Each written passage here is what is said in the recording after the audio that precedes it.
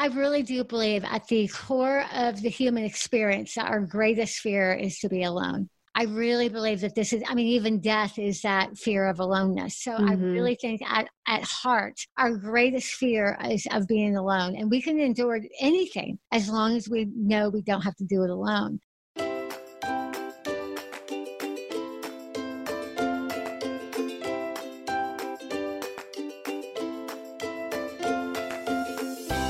Welcome to Cultivating the Lovely. I'm your host, Mackenzie Kappa. And around here, we know that life is hard and we got to do everything we can to just make it a little bit more lovely. So it's my mission to bring you great conversations, practical tools and information, and a healthy dose of community to help make those things happen. If you want to find out more, you can go to our website at cultivatingthelovely.com, visit our amazing membership community at patreon.com/cultivatingthelovely, or by connecting with me on Instagram, which is one of my favorite places to interact with all of you. You can find me at Mackenzie Kappa. Thanks so much for joining me today. Ladies, this episode could not have come at a better time for me. I got to interview Michele Cushatt about her brand new book, Relentless: The Unshakable Presence of a God Who Never Leaves. Now, you probably have been following and knowing that my family has been going through a lot for a long time, and things just got a whole lot more intense. If you don't know, you can follow me over on Instagram to get a little bit better idea, and we'll be talking about it more on the podcast next week. But you guys, this interview with Michele was just so personal and such a good reminder to me of how we can be actively looking for God even when it feels like He's nowhere to be found, and how we can be setting those stones of remembrance even when we aren't going through something difficult, so that when the hard times come, we can remember the things that He's done in our lives and so much more. It was just such a powerful episode for me, especially on the heels of a couple of weeks ago getting to interview Gary Thomas. I felt like this was the perfect follow-up to that interview. And I mentioned a couple of times in the interview that it was last week that I interviewed Gary Thomas, which isn't actually correct. That was 2 weeks ago, so you'll have to forgive me. But nonetheless, I really think that this is a good follow-up to that episode, because it's kind of that next step after you're dealing with something traumatic or having to walk away from a toxic person, is then remembering where you stand in your faith and where God is and how He still has you. And it's something that I've had to come back to over and over and over again in the past 2 years, and even in the past week, as things have just been so incredibly intense and heartbreaking and frustrating. And I am so grateful for authors like Michele who get real and down and dirty about how sometimes you don't feel like God is there, but how He still is, and how we can look for Him and let Him pursue us even in the midst of those hard places.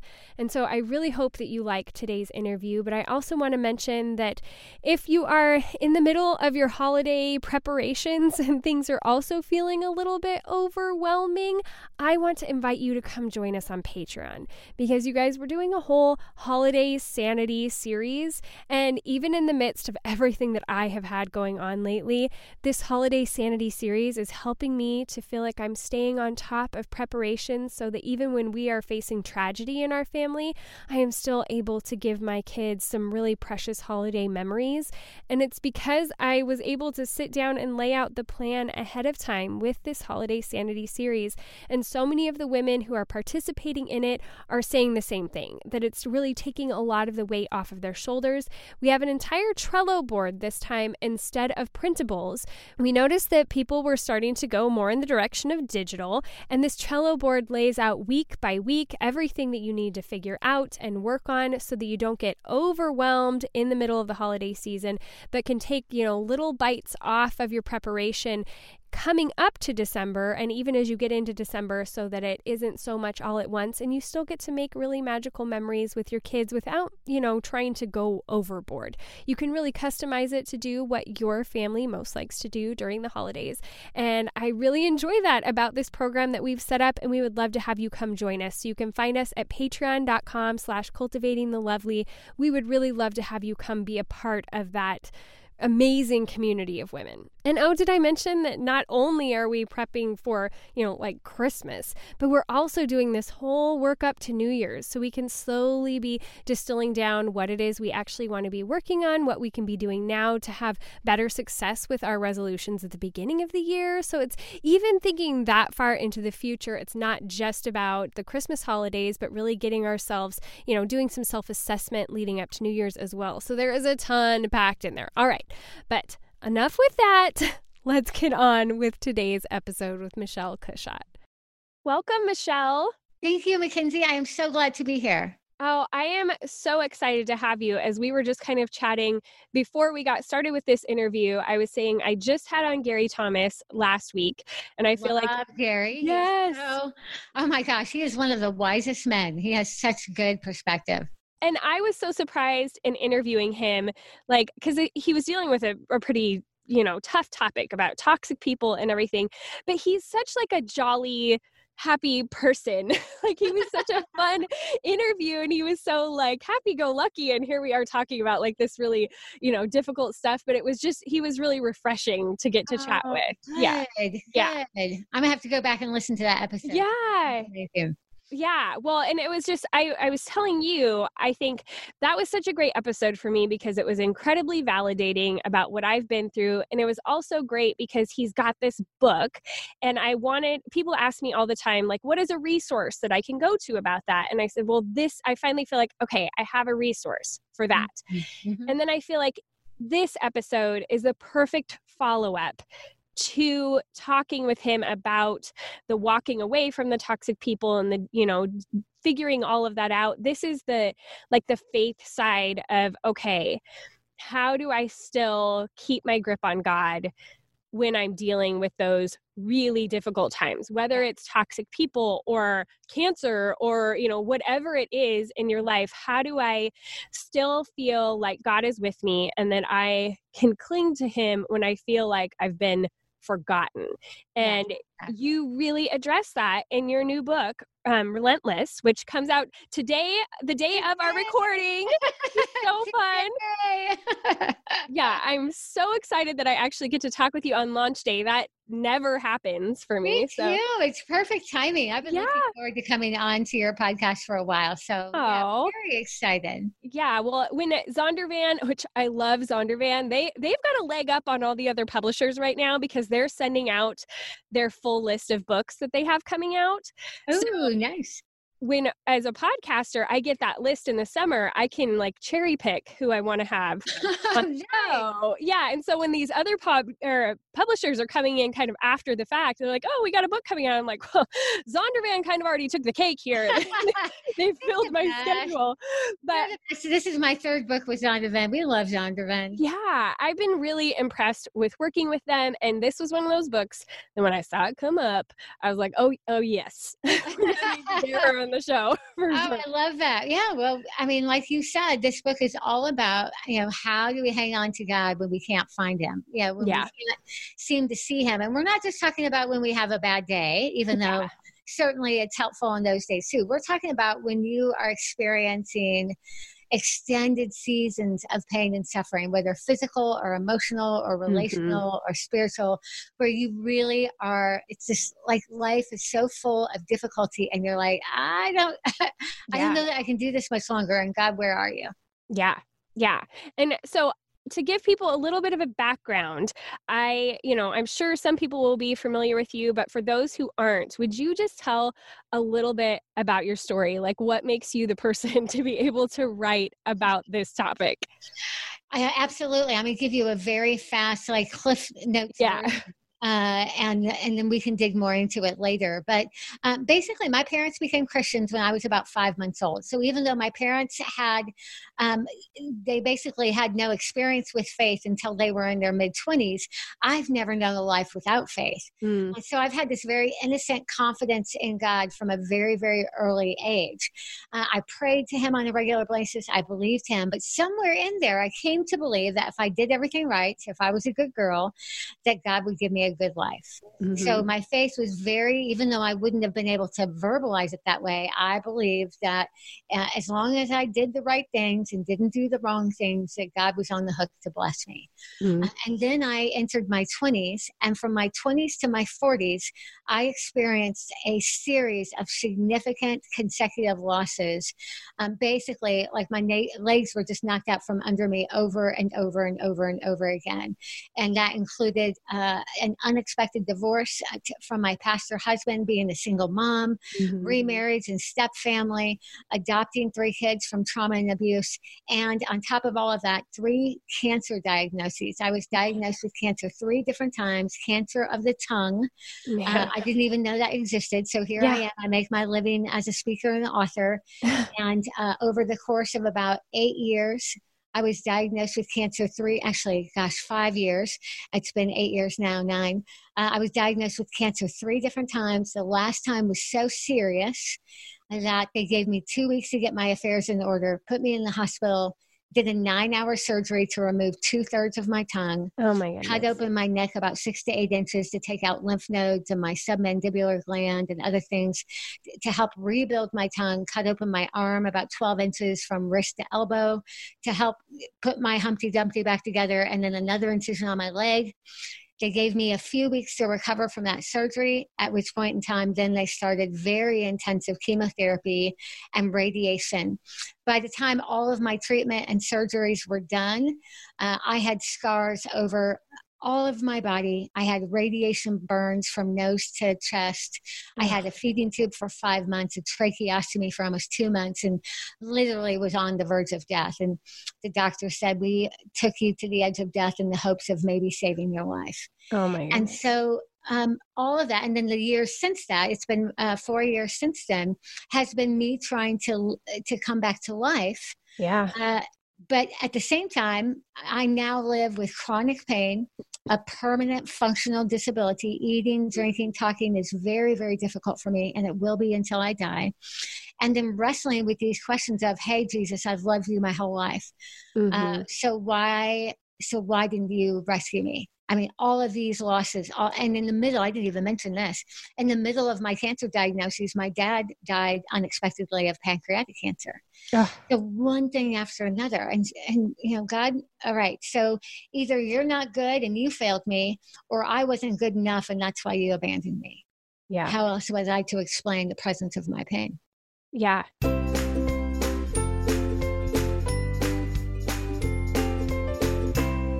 Ladies, I will never forget the scent from when I was little and my mother would clean the bathroom.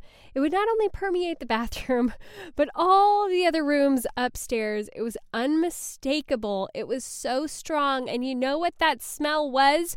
Toxicity. It was terrible for us, but we've come a long way since then and realized that healthy, natural products actually work just as well. They smell a lot better, they're more enjoyable to use, and they're not going to be harmful to you and your family in the process. But it can be difficult to find the best products and find them all in one place, and that is one of the reasons that I love Grove Collaborative. And you know when I especially love them?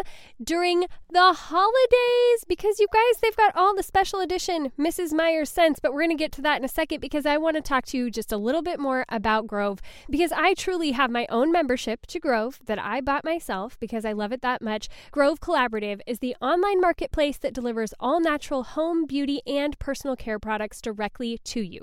Grove takes the guesswork out of going green. Every Grove product is guaranteed to be good for you, your family, your home, and the planet. And this holiday, you can get your house ready for the holidays with a free cleaning set. You can choose from 3 limited edition scents from Mrs. Meyer's like peppermint, orange clove, and Iowa pine. I always stock my house with all 3 of these because they truly just make you feel like you're in the season. I love them. You can relax this holiday season knowing Grove's got your back. And you save time and money by shopping with Grove. Order all your holiday essentials in one place instead of searching all over the internet for everything you need. You can just go to grove.co. And you guys, you know, with the holidays, there's always extra messes in your house.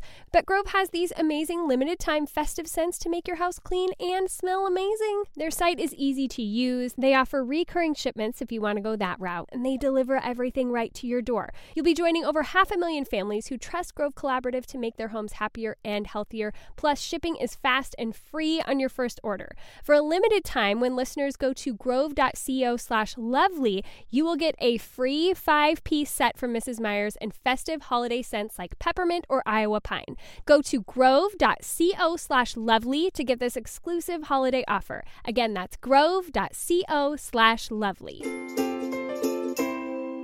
It's so hard when you're surrounded by things that you can't make sense of. And it's hard because I think, especially as Christians, we kind of come back to this. Well, I'm sure you've heard it, like, God works all things for the good of those who love him. And sometimes you just want to smack the person that says that, because you're like, yeah, I get that. But yes, exactly. And we quote that verse because we think it's a guarantee of a good life. We're not really reading it in context. Yeah. Yes, ultimately, all of us those of us who love Jesus will be redeemed and taken into heaven. Yeah. Our bodies will be made whole, and everything that's been wounded and broken will be healed. But there is no guarantee in this life that we'll get that here. Yeah. And so we take that verse so out of context, and then we all end up disappointed and disillusioned in God. Yeah. And I've told that exact same thing to people so many times, who are like, oh, I'm sure the truth will win, or I'm sure. And I've said, but it might not. Yes. When I actually look around at what has happened in the world, and to good Christian people, there are people who have died of cancer and have had terrible things happen to them. And it might not be okay. It may not might work out. be People say, it will all work out in the end. No, it might not. Yeah. Yeah. There may not be a redemption story here on earth. And that's a very hard thing to grapple with. And that's where your faith, the rubber really meets the road. Yeah. I mean, that's the place where we have to decide if we will trust God based on his character or not trust him based on our circumstances. Yeah.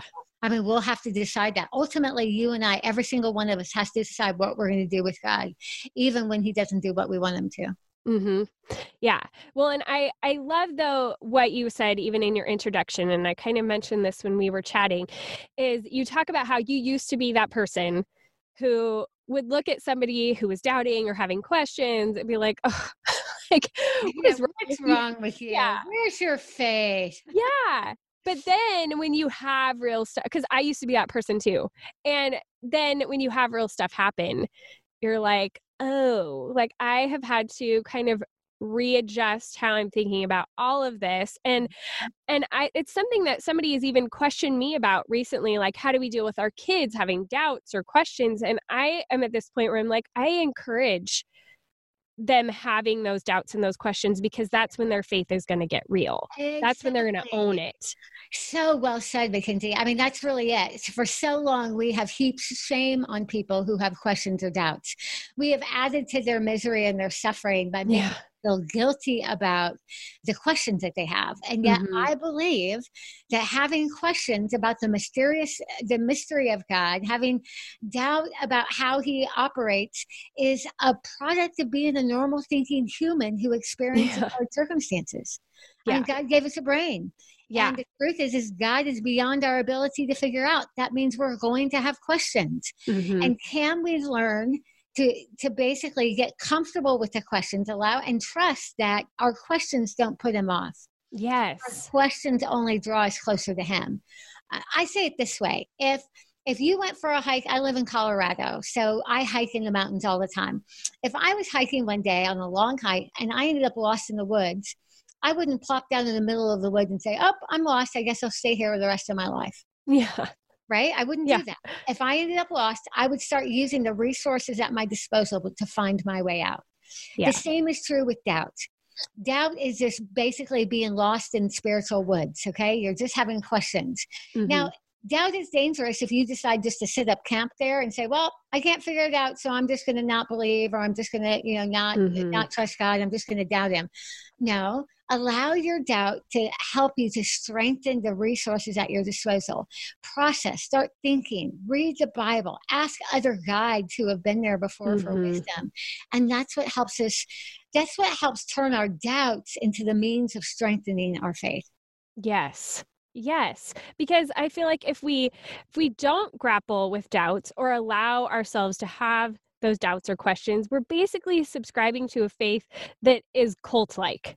Like, no, don't ask any questions. Just do what you're told to do. Like, that is a brainwashing. That's not using your brain like you're talking about to figure it out and own it from a personal place. Yes. And at some point in time, we're not going to have all the answers, right? We're not going to be able to unravel the mystery of God. And I think that's a good thing. We do not want a God that is so small that we can figure him out. Yes. We want a God that is so much bigger and stronger and more powerful and more wise than our best wisdom. Yeah. Because that's the kind of God we can trust. Yes. Well, and I love, there was this quote in the beginning of your book that it says, "This book is for men and women who feel beat up by a faith that has failed them and a God who has disappointed them. It's for those who doubt but desperately want to believe." Yes. And that's the kicker. Like you're saying, whether you just sit in the forest because it's like, who cares if I find my way out, or you actually say, but I want to believe you. I want to believe that everything I know about you is true. And that's where the rest of your book comes into play, because you give this map of how to do that, how to find him, see him. And so much of it is really like going back over your life and really kind of like investigating your own life to see where he has been faithful. Yeah, exactly. And the reason I did that is because that's what I think we all should do. Yeah. We all need to go back, from the moment that we came into being, we have been on this journey of relating to God, our creator, right? And so when we arrive at the place where we are now, I'm 48, right? I can't just look for God in just today. I need to mine the story of my life for evidence of him before now. And the reason for this is so important, because when I face another hard thing, and we both know that more hard things are to come, that whatever we're dealing with today is not the last one, we need to have collected a good arsenal of evidence of God's presence with us that then can hold us firm even when the rug is pulled out from under us again. Yes. Yeah. And having that, I mean, it's almost like a workbook. I feel like this book of like, do these things almost whether you've experienced those life-altering difficulties or not, so that you're getting yourself ready for when they happen, because there's going to be something that happens in everyone's life where they've got to grapple with these questions. Absolutely. Sooner or later, it's going to happen. I quote John Ortberg in the book. He wrote in his book, Soul Keeping. I almost forgot. His book, Soul Keeping. He said, if you ask people who don't believe in God why they don't, their number one answer will be suffering. If you ask people who believe in God when they most grew in their faith, their number one answer will be suffering. In other words, suffering is not a neutral experience. Yeah. Suffering is either going to deepen your faith or it's going to take you away from it, but it's not going to remain neutral. That means you and I have to decide now how we are going to approach the hard things that happen. Because even if you're not in the middle of something hard now, it's just a matter of time. Yeah. Oh, absolutely. Absolutely. It's just like going back to that Gary Thomas interview from last week where it's talking about toxic people. And I said the same thing, like, you may not be dealing with a toxic person right now, but we're all going to face a toxic person at one point in our lives. We're all going to have difficulties. It's part of being a human. Jesus guaranteed this life would not be easy for us. So it makes more sense whether you are in the difficulty right now or not, to be doing some of this deep reflection and heart work to set yourself up to keep your faith solid. Yes, totally. And that's really, like you said, the workbook side of this book. So I'm a narrative nonfiction writer. I write story, but beyond, so I share my own story, but within my story, with each chapter, I give the reader a little activity that they can do, a little homework or assignment they can do, because what I want them to do is pull out 12 altar stones from their life. So let me tell you the story where that comes from. Yeah. There's a story in the Old Testament about Joshua at the Jordan River. Joshua is leading the Israelites. The Israelites have come out of 400 years of abuse and slavery. Talk about toxic relationships, right? So the Israelites have been in 400 years in toxic relationships. God sets them free from that and tells them, I'm going to take you to the promised land. So they're rescued from toxicity. They're headed to the promised land, but on their way, they bump into the Jordan River. And the Jordan River is not like a creek or a stream. It's massive, and it's running at flood stage. So literally, they cannot cross it without dying. They will drown. So God says, this is what I want you to do. I want you to carry the Ark of the Covenant into the middle of the Jordan, and then I will deliver you. Now, the Ark of the Covenant was the tangible evidence of God's presence with them. So in other words, he says, I want you to take my presence into the Jordan and then wait and see what happens. So the priests carry the Ark into the middle of the Jordan River, and when their toes touched the water piled up at a distance. So in other words, the Bible said that the water stopped flowing, and the riverbed, which was muddy moments before, turned dry. And the priest stood in the middle of the Jordan with the Ark of the Covenant. And as long as that Ark was there, as long as God's presence was in the middle, the Israelites crossed through on dry ground. But what's so interesting about that story is on the other side, God says, I'm not done yet. I want you to have 12 men go back into the middle of the river you just crossed, the river that you would not have been able to cross without my presence with you. I want you to pull out 12 stones and set them up as an altar on the side of the river. And then he says very clearly in Joshua 4, the reason I want you to do this is so when your children ask you years later what these stones mean, you will tell them about what God has done for you. In other words, God knew that this was not going to be the last Jordan River they would cross. This was not going to be the last hard thing they encountered. And he basically was saying, you're going to have more hard things. And it may even be harder than the Jordan River. I need you to know that if I was faithful to you then, I will be faithful to you again. And so throughout the pages of Relentless, I have the reader pull out 12 stones from their own story, their own history, evidence of God with them, that they can then set up, whether it's literal stones or maybe just a shoebox with cards in it or whatever. But they collect 12 evidences of God's presence that they can look at and remember, no matter what they're facing, that if God delivered me then, he will deliver me again. Yeah.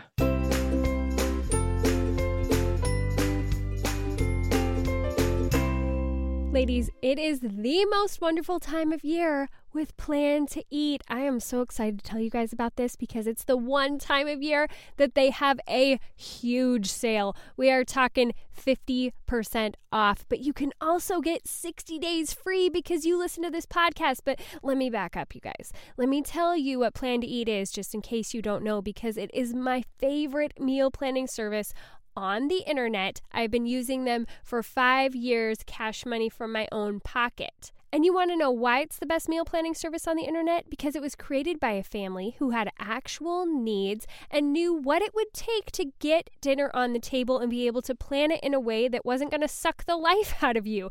They've done really smart things. Like once you get all of your recipes into Plan to Eat, which you can really easily do with their tools that allow you to just copy things right off the internet, or even type them in from family recipes that you have very simply, but then you just drag and drop those meals right onto your meal plan. You can even create whole menus that you can repeat over and over again. So you can take an entire week or month where you've planned everything and just repeat it again in the future, saving yourself so much time and so much frustration. I mean, it's truly genius. They have an amazing app that allows me to never leave my shopping list at home. I always have it with me. I always know what we're going to eat. And it's so smart that it even puts particular foods at the stores that I typically buy them at automatically. So it arranges my list not only by category, but by where I normally shop for those items. It's a subscription service that normally offers monthly and yearly options for $4.95 a month or $39 a year. But this is where it gets good, you guys, because like I mentioned, Plan to Eat only has one big sale a year, and it is here. You can purchase a single yearly subscription at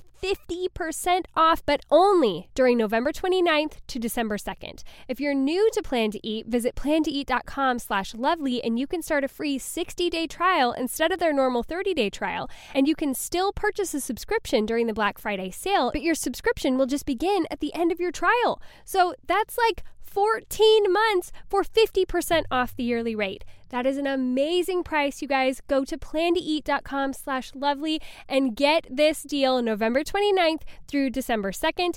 You won't regret it, but go get your 60 days free right now. I love that. And even like you were saying in that story, which I think we often forget, God parted the waters more than one time. We always look at Moses and we forget about the other ones. But the whole idea of passing those stories on to generations, like not only can we be cementing our own faith and giving ourselves something to look back on, but there are stories that we can be sharing with our children and our grandchildren someday to help them have that same, like, look at how God has been faithful through the generations of our family. Yes. It's so interesting. I was sitting here thinking this as you were talking. At times when we're in the middle of these hard circumstances, like when I was going through cancer and I was so sick, and I remember my third son. I have 6 children, ages 27 to 12, but my third son, it was his senior year of high school, and I remember almost nothing about his senior year because I was so sick. Yeah, and that seems unfair, and it ticks me off. And there are times I'm like, really, God? I mean, it's his senior year. He'll never get that back. And now when he thinks about his senior year, he thinks about a sick mom. And I realized that really the better gift for my son was not having a well mom, but my son seeing God's faithfulness through a really hard time. Yeah. And that is a better stone than me just being perfectly well. We would have taken that for granted and it wouldn't have marked anything. What was the more important imprint on my son's heart and maturity and development was him seeing suffering and God's presence in the middle of it and God's faithfulness through it. That has marked him with a more permanent, long-term positive result than just a normal, ordinary senior year. Yeah. As hard as that is, and to have that perspective on it is that coming out of the getting lost in the wilderness, like being willing to look at it from that other perspective. Yeah. And it's hard because we want, we want comfort, we want ease, we want everything to be happy and ordinary and normal. And yet there are times that the things that wound us the deepest end up developing us the most. Yeah. Yeah. Dang it. I know. Kind of makes me want to scream and throw a plate or two. Yes, it does. It does. Well, I also wanted to talk about how I found it really interesting throughout your book. I mean, your dad plays a huge part of this book. And I was just wondering, like, what made you decide to go there? Because you obviously have like a ton of your own stuff to be thinking about how God has been relentless for you. You've got a big story, but you really weave your dad and the difficulties of his story in. It almost seems like a love letter to him in the realness of, you don't paint him as a perfect guy, but you also honor him and give him credit. And I just found that really inspiring and interesting and was wondering kind of the backstory on that decision with this book. Well, my dad and I always had a very complicated relationship. He was a very hard man to connect with. And when you read the book, you will hear his story. He had a very, very painful childhood, very abusive, went to Vietnam for 2 years. I mean, he was a kid that, when he had me, he was 27 years old and had just come out of 27 years of trauma. Yeah. So that means he wasn't always the best dad. Yeah. He was a great provider. A friend at work invited him to church when I was just a couple months old. And by the time I was 5 months old, my dad accepted Jesus and became a Christian.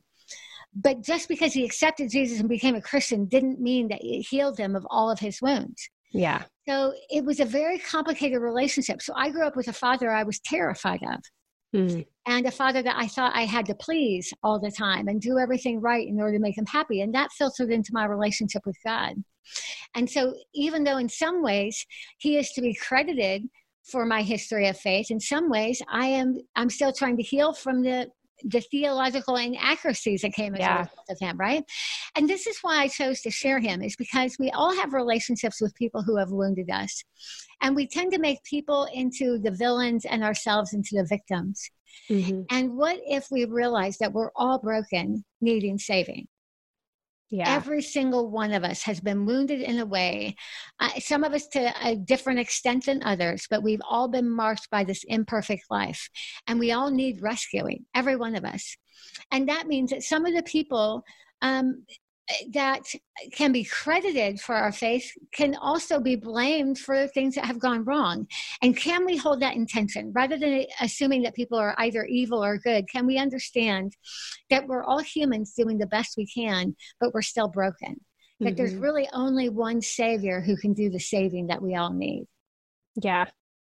Yeah. Well, and then that's another one of those perspective things when you're coming out of difficulties and trauma is which way are you going to go with it? Are you going to play the victim and continuously be marred by that? Or are you going to be able to move forward and learn from those relationships and those people and still be able to, move on with your life in a productive way? Exactly. Can we hold that intention? I hear from so many people who write me and have been so deeply wounded by people in the church, by Christians, by churches, and they want to leave faith because of what Christians have done. Yeah. And so part of my showing this is that, don't you see that faith is really what we all need?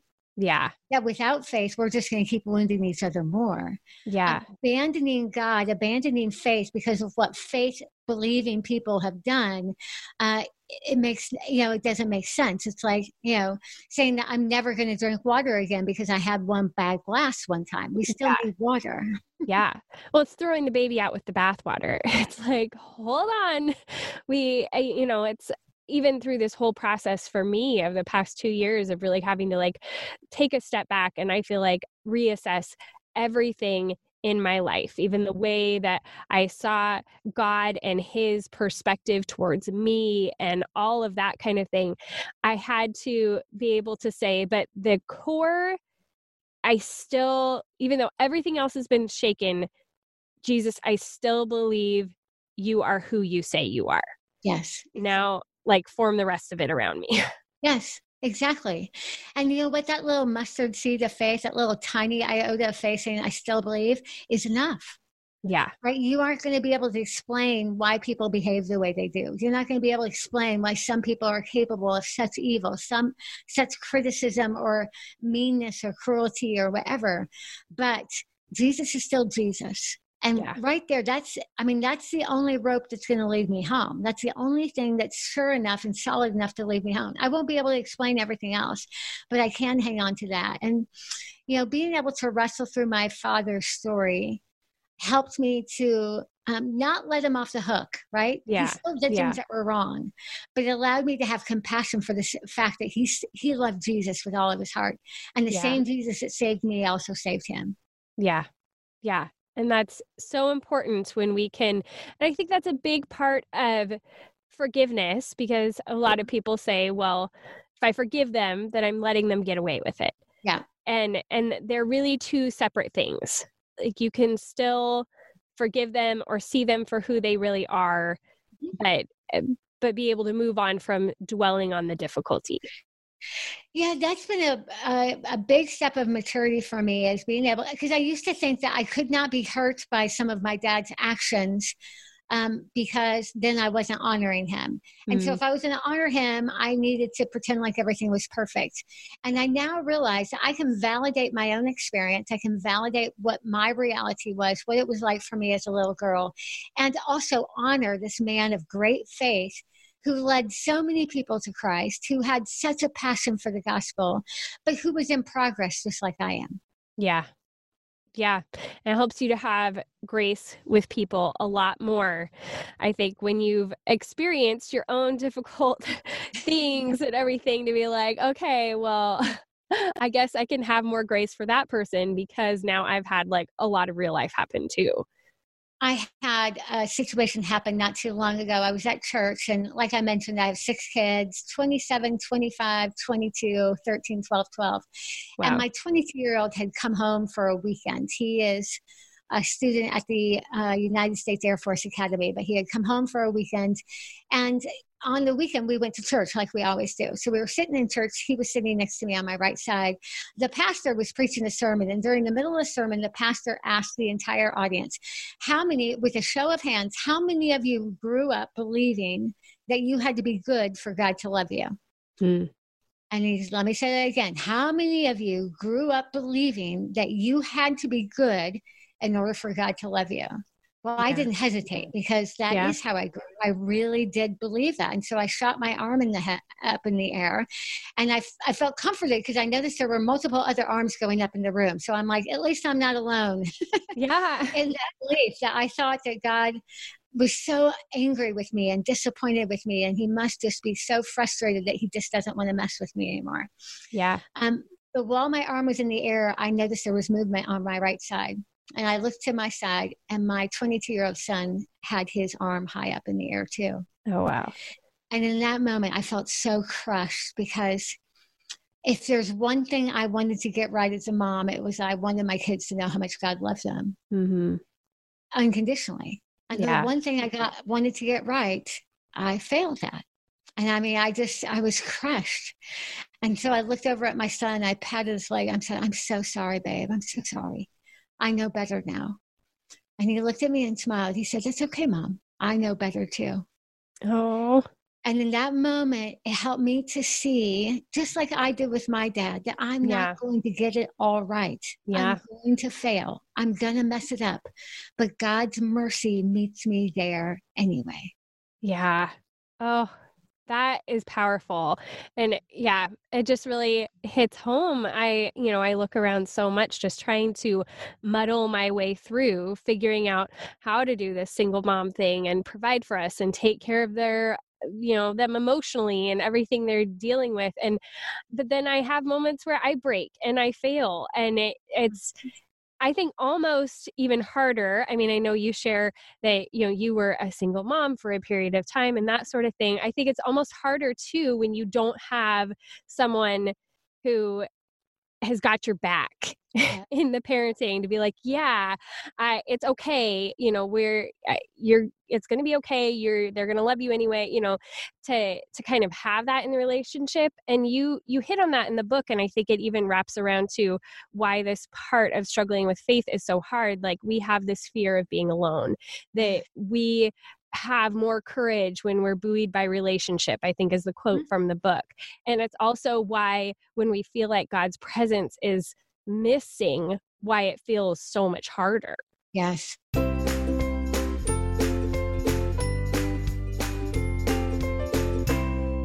Ladies, teaching your children how to read can feel like slow and painful torture. Trust me, I know. I have 4 children, and that is why I adore Homer as much as I do. Because not only is Homer Reading a proven learn-to-read program, it is also powered by your child's passions. And that's what I believe sets it the most apart from any other program that you are going to find out there. Homer Reading combines your child's passions and current reading level to create a personalized learn-to-read plan designed for kids ages 2 to 8.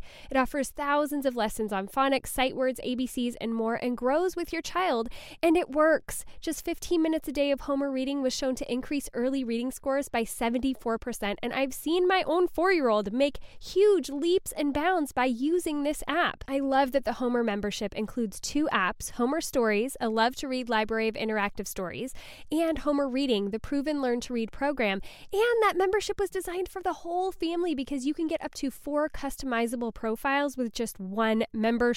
That is so nice when families have a number of kids. Eliana and I loved that right from the start, we got to go in there and pick out the things that she was the most interested in, and then Homer has geared everything towards those interests ever since then. There is so much content that she is never bored or uninterested. There's always something that is grabbing her attention and really helping her to make progress with her reading. Like I said, I've been so impressed to see how much she is retaining from using the Homer app. And it actually is a step-by-step learn to read program. It's not just for practice, and it's created by learning experts. So if you would like to get a free 30-day trial to try Homer for yourself, then you can visit learnwithhomer.com/lovely. Again, that's a 30-day free trial if you go to learnwithhomer.com/lovely.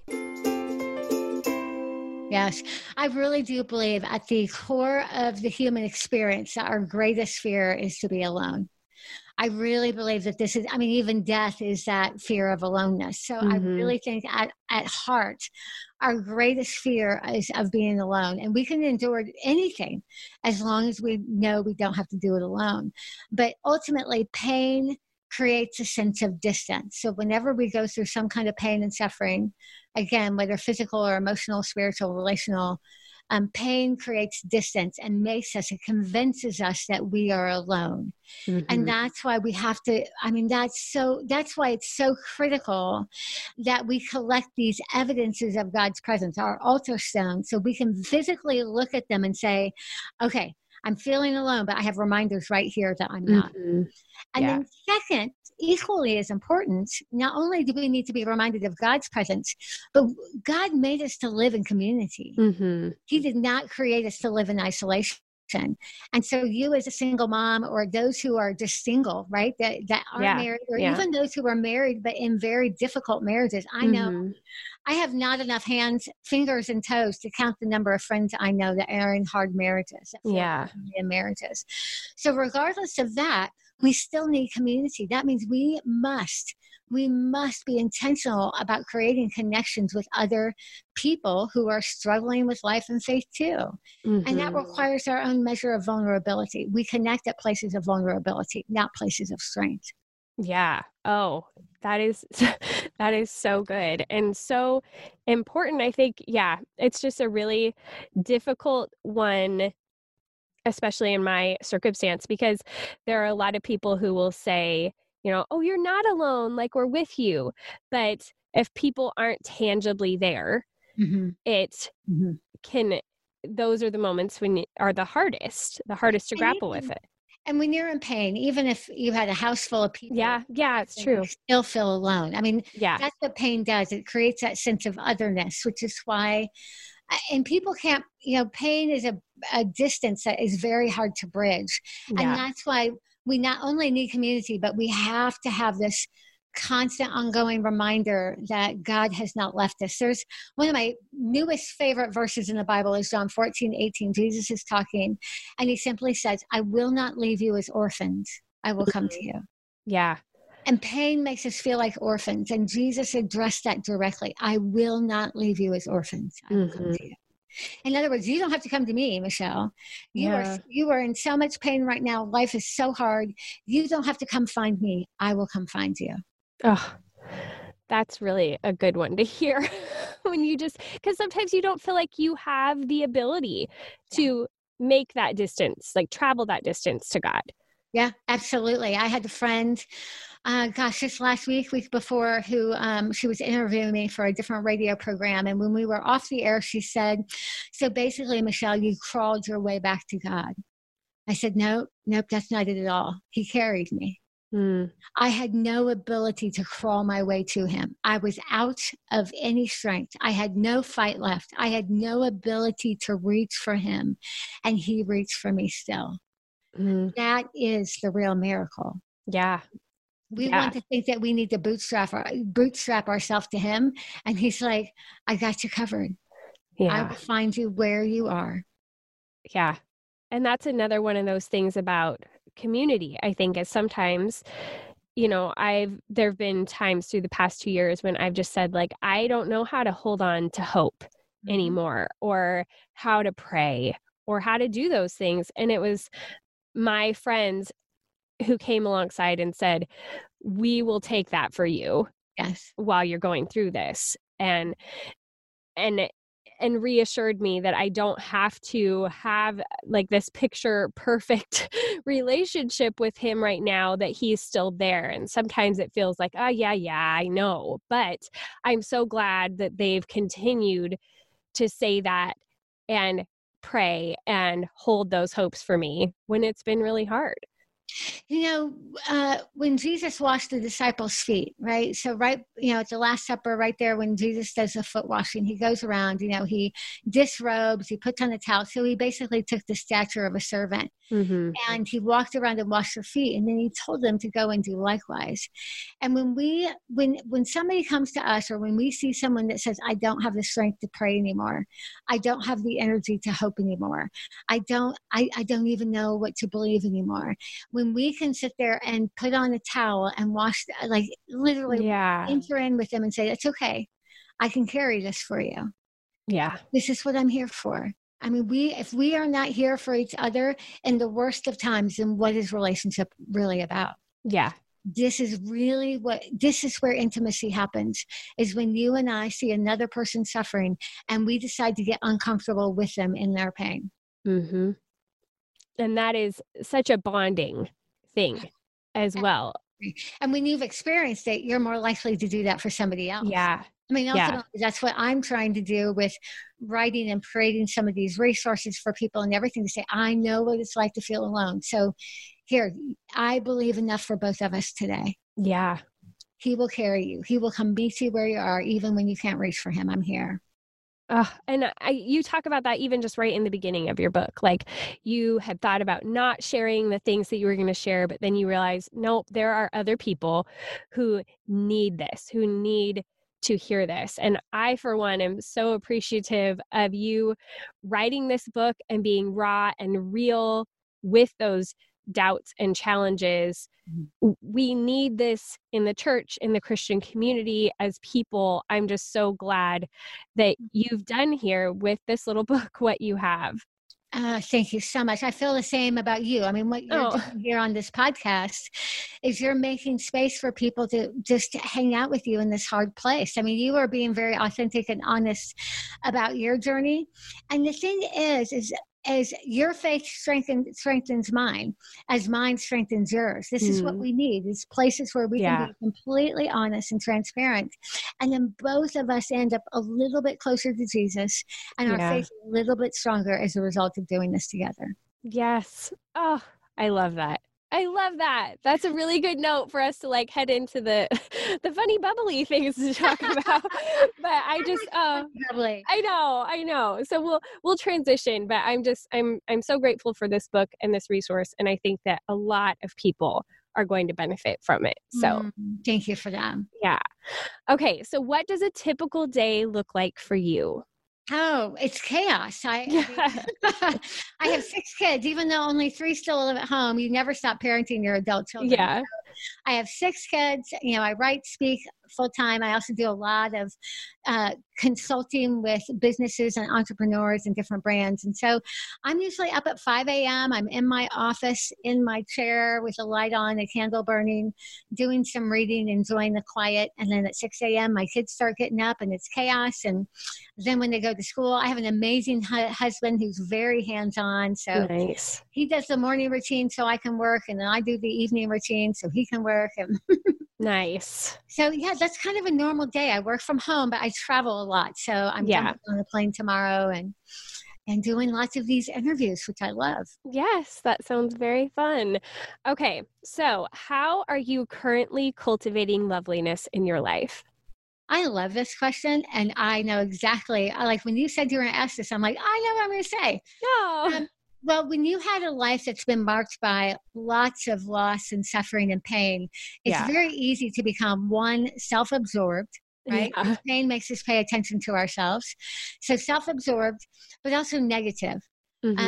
When you've had loss after loss, you start to learn to look for the next bad thing to happen, right? Yeah. And so I have noticed myself becoming more negative, like just waiting for bad things to happen, and even more critical. And so one thing I started doing a couple of weeks ago is I ordered a new package of markers.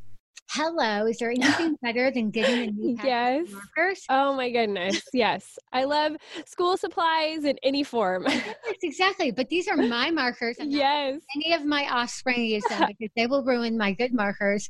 I bought really fancy markers, so more expensive than Crayola. Yeah. And I got myself a brand new journal, a blank journal that's a hardback with really nice big pages. And I decided that, everybody talks about gratitude journals. And so this is kind of a gratitude journal, but a little bit different. That I'm just going to, with my markers, draw pictures and write out phrases or things that I realized today were a sweet gift. And to help intentionally focus my attention away from my chronic pain and the losses and the things that hurt, and instead turn it to things that were sweet today. Yeah. And it's one thing to just do it with a ballpoint pen, but for me, cultivating the lovely is using markers. Yeah. Yeah. Well, and it's so like, it's the finding those little things that you're documenting, but it's also that creative process that I think is so like satisfying for our souls too. Yes, I agree. Yeah. I'm a terrible artist. I'm an artist with words, but when it comes to markers, like kindergartners do better than me, but it's not really about that. It's for my own enjoyment. And so I've got this big fat hardback journal now that is filling up with words and gifts and pictures and verses and just different things that I'm grateful for. Oh, I love that. Love that. Okay. Well, my thing is it kind of took me by surprise and I wasn't planning on doing it. But last week, I knew I was going to have like a weekend with my daughters this weekend who are 4 and 7. And so we were going to do some different little crafting things and whatnot. And we were going to subscribe to Friendly TV so we could get the Hallmark channel and watch like silly Hallmark movies. But as we got to doing that, we had to like go to Walmart and pick up some things. And I didn't think we were going to be able to buy a Christmas tree this year. And I found one for this amazing price. And it was exactly what I wanted. And so we bought the tree and we ended up going all in and decorating the whole house. Like we took down all of our fall decorations and we put up all the Christmas stuff. And I have a cousin who lives in Australia and she posted about putting up her Christmas decorations. I was like, oh, it's not a weird thing in Australia because they don't have Thanksgiving. So they're fine with it. Why are we hung up about this? I can be thankful and have my Christmas decor. Yes, you can. Yes. Oh, I bet they love that. Yes. Girls just loved it. Oh, so fun. And it just feels like all cozy with the lights and everything. And so we are just loving having that all out. And I feel like I only get my kids for kind of like half the weekends for the Christmas season anyway. So I might as well start early so I can get more leverage out of this season and like bring in more magic. And so we are just loving it. And it's the first time I've kind of stepped into doing something more creative and like really doing something with my home in a while after the trial and everything that we had. And so it was just really refreshing. I didn't get a whole lot else done that was productive, but it didn't really matter. This is productive. Cultivating the lovely is productive. Yeah. I love it. I think you need to take a picture and post it on social media. Oh, well, I've been doing lots of Insta stories about the tree, but I need to do like actual pictures too and put them in my feed because it's just been, very satisfying for the soul. Good. Yeah. Okay. Are you ready for my stock questions? Okay. Candles or essential oil diffuser? Oh, soy candles. Oh, yes. Okay. Cloth napkins or paper? Oh, paper. Who has the time for that? I know, right? City or country? Country. All right. Paper or digital? Paper. Shopping. Would you rather do it online or in the store? Not at all. I hate shopping. Online. Okay. Online if I have to. Okay. It's 4:00 or whatever time you make dinner and you need a mental break. Do you listen to a podcast or music? Ooh. If I need a mental break, I would listen to music, classical music. Okay. I'm a pianist. I've been playing the piano since I was 7, so I would probably listen to classical music. Nice. Okay. Chocolate, milk, or dark? Dark. All right. Sports or no sports? Oh, sports. I'm a huge sports fan. Okay. Huge sports fan. NFL and Major League Baseball. Yeah. All right. Okay. Live broadcasting. Would you rather broadcast or watch? Broadcast. All right. I love it. I know. It's so much fun. What is your favorite movie? Oh, so hard. I know. The day. It depends on the day. I know. I know. It's funny because I have this question and I don't know that I could answer it. Like, it's really pressed. Yeah, I've got like 5 different ideas in my head right now. I mean, because I love all of the Lord of the Rings series. Okay. I like I have a really eclectic taste. I like Pride and Prejudice. Which one? I actually like the Colin Firth one is probably the best. Okay. The PBS Colin Firth one. Yeah. Most recent one's not bad either. The one with Nightly. Okay. But probably I would say Les Miserables. Oh, okay. Yes. Other than that's kind of what my favorite is because it's such a gospel story in art, so it's just beautiful.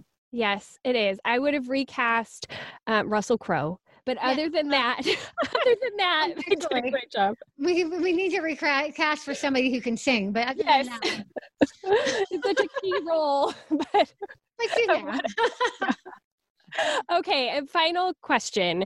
If you were to put yourself on the crunchiness spectrum where 0 is totally not crunchy and 10 is like singing Kumbaya by the fire with your legs unshaven and dreadlocks in your hair, where would you be on the spectrum? Oh, I live in Colorado. You guys know that, right? We tend to we make things a little crunchy around here. So I do shave, so I can't be a 10. Yeah. I'd probably be an 8. All right. I've been known to, my son gave me his own kombucha starter and I make my own homemade granola but I do shave. So I'm not completely out of control. I have plenty of essential oil. So all of that. All right. I love it. Well, thank you so much for coming on, Michele. It was such a pleasure. Oh, likewise, Mackenzie. Thank you. I've really enjoyed this conversation. Yes, and best wishes. Everybody go get this book.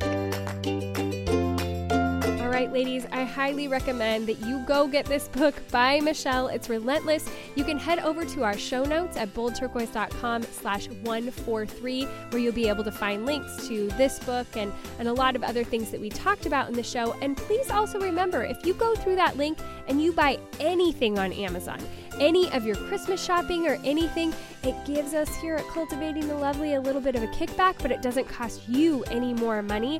And that is a huge way that you can be supporting the show and helping the lights keep on by just buying whatever it is you need to buy. You need to go buy toilet paper, then click through our link and it's going to give us a little bit of credit. So thank you so much to those of you who do that, and just maybe give us some consideration as you're doing your holiday shopping and use our link so that you could help us out here. And if you want to give us a little bit of other help, of course, you can always go to iTunes and leave a rating and review. That is a big way to be supporting the show and sharing it with your friends. If you share on social media, be sure to tag me and I will reshare it. I love getting to interact with all of you on Instagram. You can find me at Mackenzie Kappa. I think I'm pretty funny on there. Some other people seem to think so too. So come over and join the hilarity over there. And of course, we'd love to have you in Patreon. We're doing that Holiday Sanity series, and we just have a really great group of ladies who share prayer requests. We're doing holiday crafting together. We are crocheting through the month and sharing what we're doing. We're doing a whole crochet along. It is so much fun. It's such a great group of ladies. So join us at patreon.com/cultivatingthelovely. All right, until next week, ladies, go be bold and gracious.